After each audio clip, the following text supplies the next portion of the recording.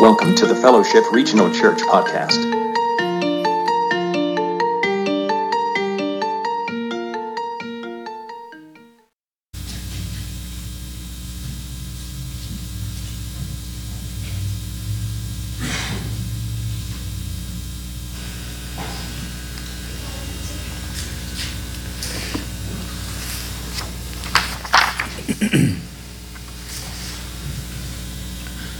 Good morning. Today is going to be tough. It's not going to be tough just for some of us. It will probably be tough for all of us, because we made a commitment several years ago that we would let God deal with us with His Word. And I don't know if you're aware of this or not, but that sucks sometimes. And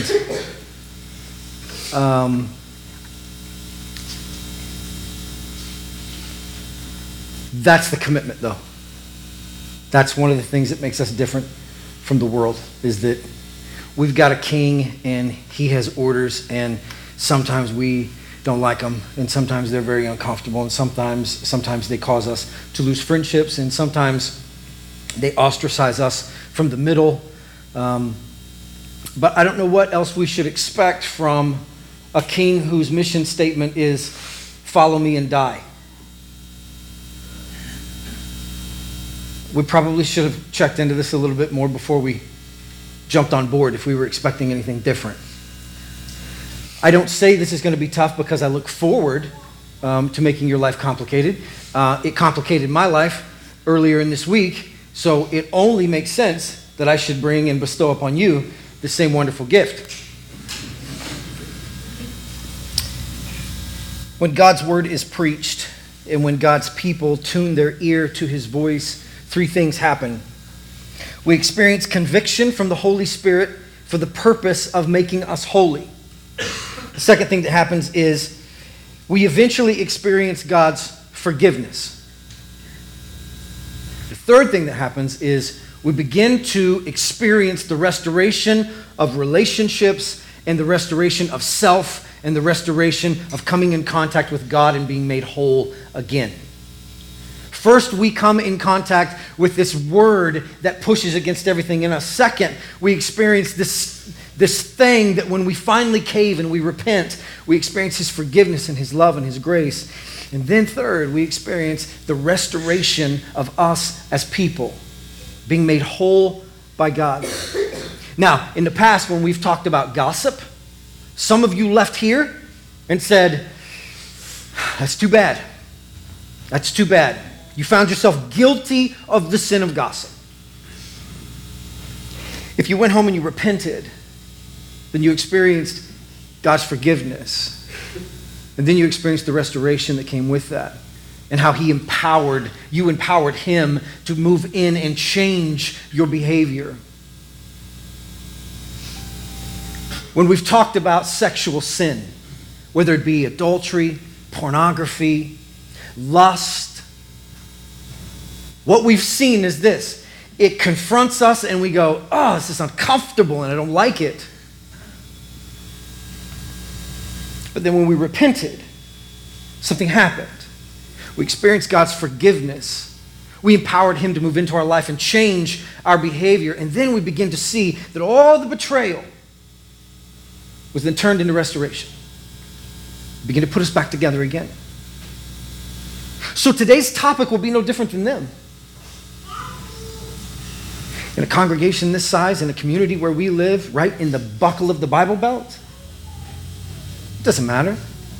The minute you take the topic of abortion and you put it in the middle of a group, sides just begin to form. People begin to flee. But what I want to encourage you to do today is this. Tune your ear to God's word.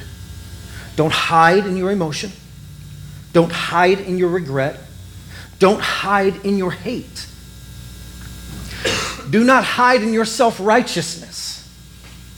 Well, I'm not one of those, and I don't believe that, so therefore I must be better. No, I just want you to tune your ear to what God has to say today. Now, I realize that when you talk about a topic like this, just like when we talk about gossip, or we talk about adultery, or we talk about sexual sin of any type, we will step on toes. That is not the intention. It's not at all the intention. The intention is to hear what God has to say to us. If this is you, and abortion has affected your life in some way, I have three things that I want to tell you about. Three things that I think are important before we move on. If this is you, and a topic like this hits you right dead square in the heart, then I need to tell you these three things. Number one, the love and grace of God is big enough to take your sin. Though it is scarlet, you will be made white as snow.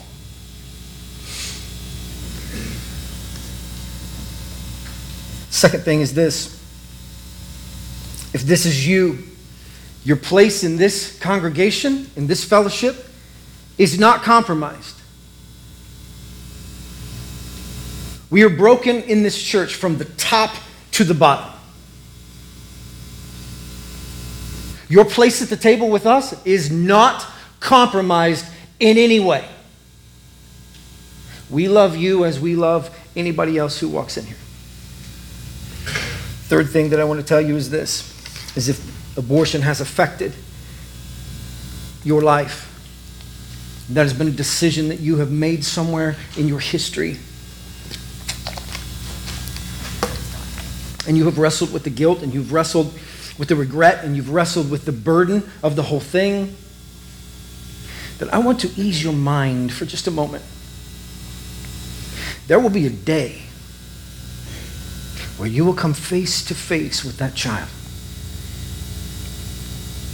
Where you will meet them in a place where regrets are gone, in a place where explanations are not needed, in a place of perfect love with God. If this is you, take heart. Listen to what the Lord has to say. Do not hide in your shame.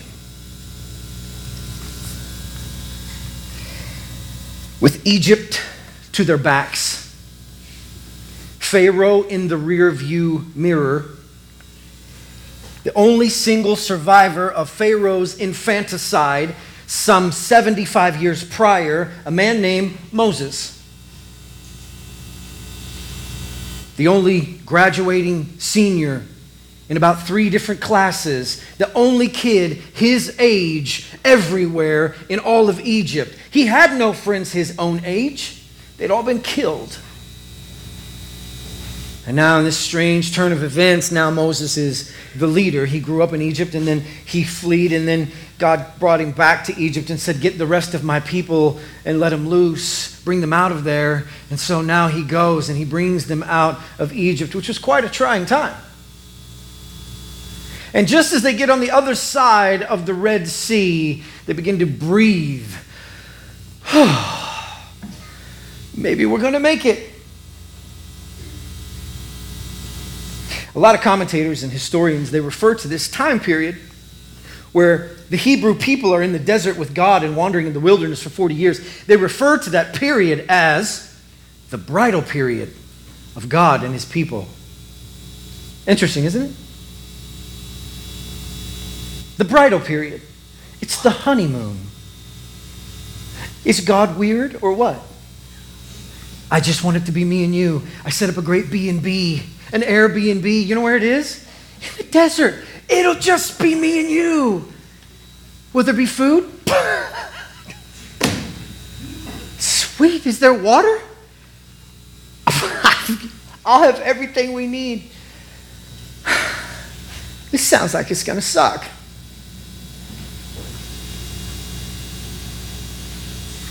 And God takes his people and he moves them out into the wilderness.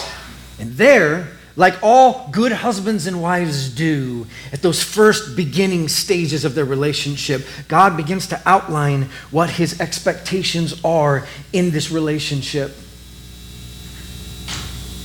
I expect faithfulness. Call me old-fashioned, but I expect faithfulness. I expect loyalty. And if you'll give me that, I'll give you everything. The people just, The prophets would say, God wooed them. Oh, I got to play racquetball yesterday. Now, that doesn't mean anything to you. But when I met Katie, do you know what we spent our time doing? Racquetball. And when her and I got into that little racquetball court and we shut the door and our voices were echoing in there, I was swept back to Ozark Christian College, and I think about all the funny conversations we were having and all the things that I know now about her that I didn't know then. Oh, it was so cool. There was a cool little spark between us the rest of the day. We got to go back to a place that made such an impact. It's just racquetball. It's a stupid blue ball and a miniature racket. It's a stupid thing. But man, it took me back to the days when I wooed her, where I impressed her with my athleticism.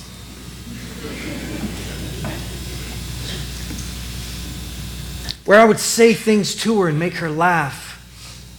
Oh, to be in that racquetball court, it was so cool. And the prophets would say, God took you to the desert, and there he wooed you. He whispered sweet nothings in your ear. That's where you fell in love with God, and you know that's true. Where did you fall in love with God? Did you fall in love with God in your prosperity? Did you fall in love with God when things were just absolutely wonderful? Is that where you met him? Right there by Ed McMahon? And the giant cardboard check. Is that where you met? Is that where you met Jesus? Right there? No, I would say you did not. I would almost bet that where you met him was in the desert. In a place to where you're thinking to yourself, I can't keep doing this. I can't. My life is falling apart. My marriage is terrible. My kids are terrible. My job is terrible. I am terrible. And that's where he stepped in and said, we should go to the desert together, you and me. Let me woo you there. It's unfortunate, but God rarely invites us to places such as that. He just takes us there. Come on, I know what you need. No. Please, no. No, I know what you need. And God is doing this with Israel. They're not Israel yet, they're the Hebrew people. And he gets them out there and he tells them something. And it's kind of a strange thing that he tells them. He tells them, this is what I expect in our relationship, for you to be faithful. To stand your ground and to be who you are and to do the things that I say are best for this relationship. Let me lead you. And one of the things he says is this, and it just sounds so out there, but God knows something that we don't know. God says to the Hebrew people, when you get into the land of Canaan, the promised land that I'm going to give you, do not sacrifice your children to the god Molech and profane my name. Don't. Okay. Wasn't on my to-do list at all. The idea of child sacrifice was not something new to the Hebrew people. In fact, their own forefather, Abraham, had a very, very close call with Yahweh himself. God comes to Abraham and he says, I want you to leave your father and mother, come with me out to a land that I will show you. And there I will make your descendants as numerous as the sand on the seashore and the stars in the sky. Okay. And he went. And God was faithful. But you see, Abraham didn't know God like we understand God. You see, we have the opportunity to read Scripture and understand his personality and his character. We have this thing of Jesus that we see in Scripture, and that gives us an idea of what God is like. Abraham didn't have that. You know what he had? A voice. Go. Okay. Stay. Okay. Take your firstborn son and kill him. Abraham knows who's in charge. It's clear. It's this voice. It's this voice. God, if you will. And God is in charge. No matter how hard he prayed for this son, no matter how upset his wife is going to be, he's going to do what the voice says. And so he bundles up his boy and he takes him to a mountaintop. He unsheathes his knife and he begins to go to work on his own kid. And in that moment, God stops him. A teachable moment. One Abraham will not forget. One he will pass on to the next generation. Our God does not want a human sacrifice. I saw it firsthand. He stopped it. I got the lesson. He made it very clear. He walked me all the way up to it and he stopped me. I know who my God is. And he loves life.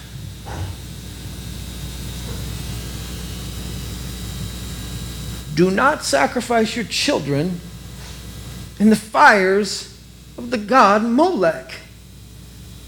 Leviticus chapter 18.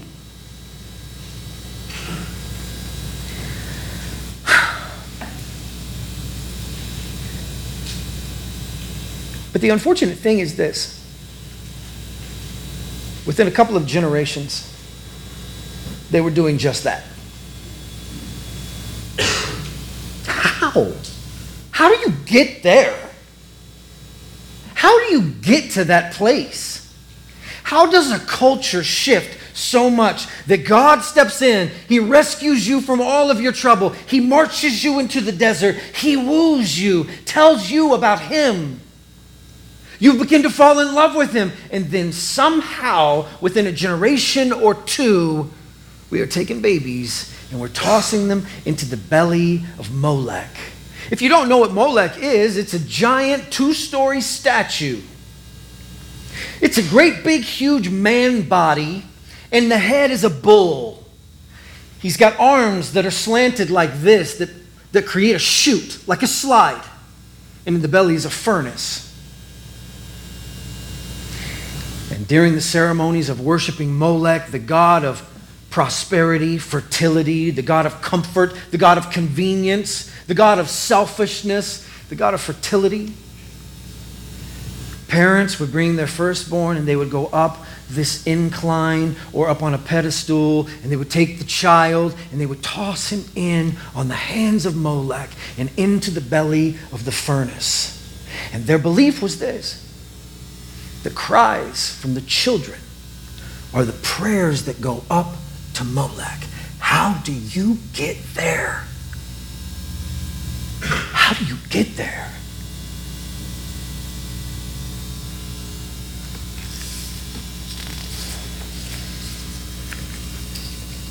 This was a weird week.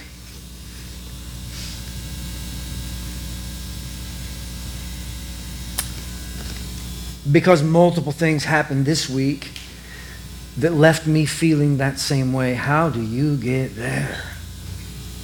How do you get there? And I wanted to lash out. In all my self-righteousness, I wanted to lash out. How do you get there? Here's one thing that happened this week that was really strange to me. The memorial that we built to commemorate the lives lost on 9/11. The almost 3,000 lives that were lost on 9/11. That memorial that we built, the One World Trade Center, we lit up pink to celebrate what is referred to as the most aggressive abortion law ever.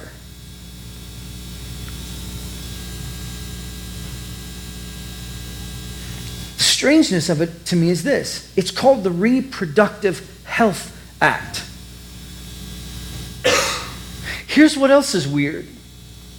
I read plenty of articles on this through the week and listened to interviews, and you know what the phrase that was used over and over? We're going to listen to the word usage. Secure. Establish. Women's rights for the future. For the future? You're going to talk future? Somehow ending.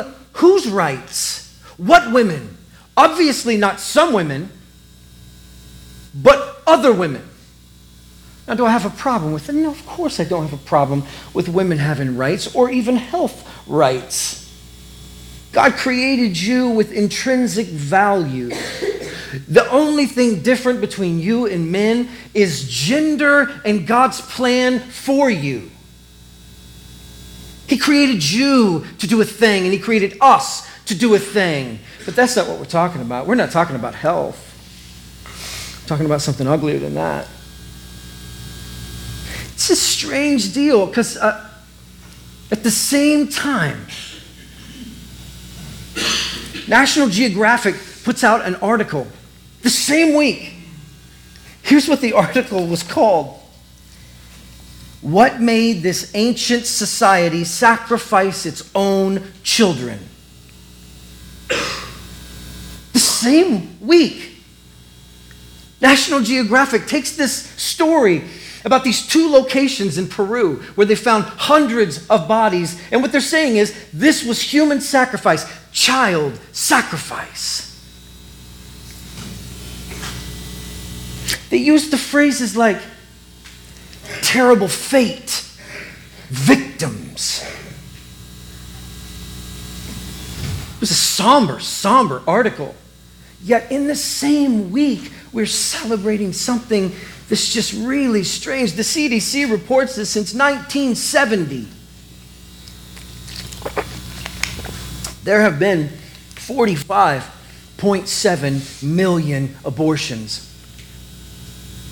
That is the population of the state of Kansas killed 15 times. 45.7 million.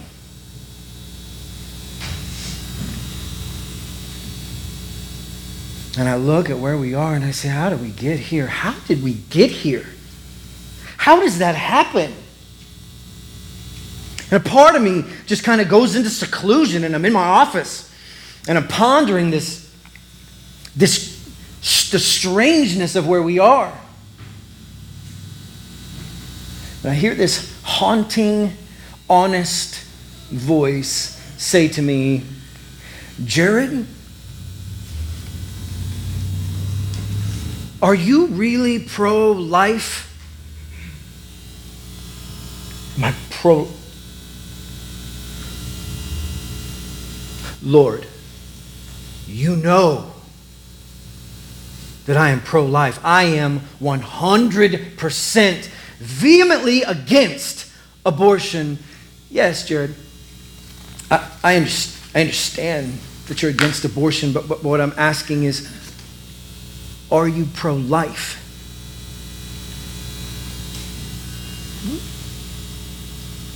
Lord, when I go to the polls,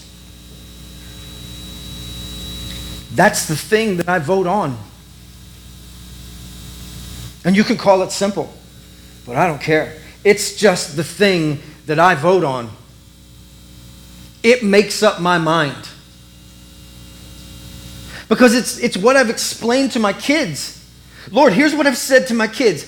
I never want there to be a day to where God looks at me and He says, did you ever write off your approval on killing babies? And I want to be able to say, not one time.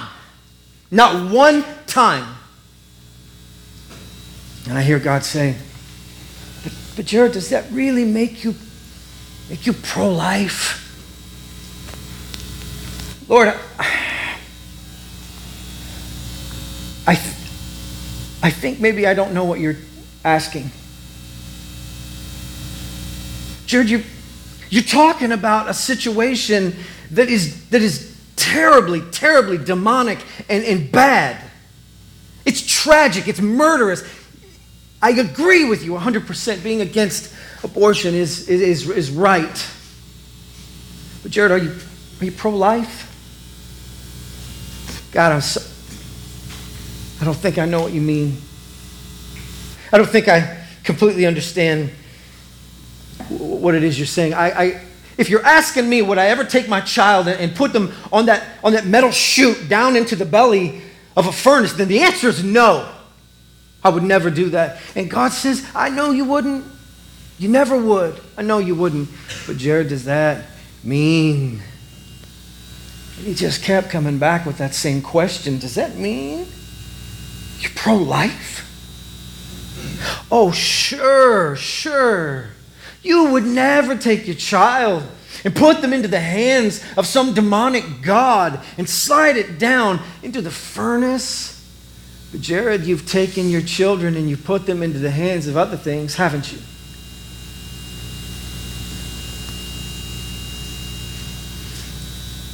You've taken your sweet ones and you've put them into the hands of popular music that glorifies sex and violence. You've done that, haven't you? You put them into the hands of other things, haven't you? Oh, sure, you would never toss your child in a furnace, but you've stoked the fire inside of them that's going to want them to just stray and walk away and never listen to anything that you have to say to them. You've done that because you refused to teach them, right? You refused to invest in them and to talk about me with them. You've done that though, right?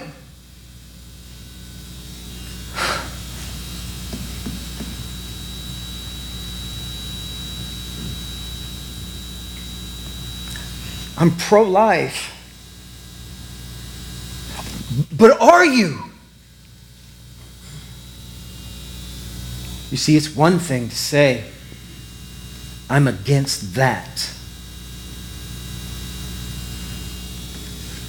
But disobedience is disobedience. One of our crest icons, Psalm 78:4. This is our verse. I want to read it to you. My people, hear my teaching. Listen to the words of my mouth. I will open my mouth with a parable. I will utter hidden things, things from of old, things we have heard and known, things our ancestors have told us. We will not hide them from their descendants. We will tell the next generation the praiseworthy deeds of the Lord, his power and the wonders that he has done. He decreed statutes for Jacob and established the law in Israel, which he commanded our ancestors to teach their children, so the next generation would know them, even the children yet to be born. Jared, I hear you say you're pro-life. But you know what marks pro-life for me? Obedience. You perpetuating a generation that will not stop talking about me. Did you teach your children? Yes, Jared, you've done a mediocre job of teaching your children about me. But do you hear what it says? Teach your children to teach their children.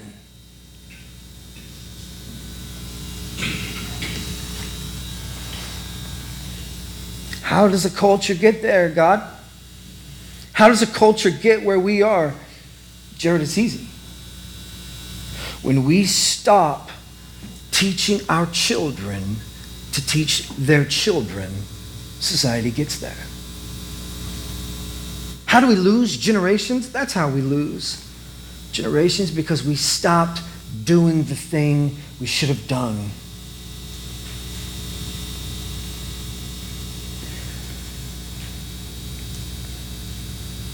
I begin to hear God say something along the lines of, do you think the culture got where it is now because sinners just sit around and invent new things to sin with and for and to do. Is that what you think? Is that how the culture gets here? Because sinners just keep getting stronger over and over. Is that what you think, Jared? Is that not true? No, that's not true. Do you know why the culture gets where the culture is? When Christians will invoke the name of Jesus, but will not take up his cross. We will use it, and we will call on him, but we will not take up the cross. For comfort, for convenience, for prosperity, for me. Those are the reasons that we will not take up the cross. And I began to hear the Lord say, you want to know how we get here? It's just when Christians stop doing the thing I've asked them to do. You're going to blame the world for acting like the world? You're going to blame sinners for acting like sinners? We have a thing to do that we were asked to do, told, commanded to do. That's a commitment that we made in this church. That we will raise our kids to raise their kids, knowing about all the wonderful things about who the Lord is, his power, and his might. Here's my question. Are you pro-life or not? Because that's what matters. If we are, it's more than a Facebook status. It's more than filling in the circle at the polls. Being pro-life, those are not our standard. Our standard is set by our King. And his standard is if you are this, then this is what you do. And that's what he calls us to do. Let's pray.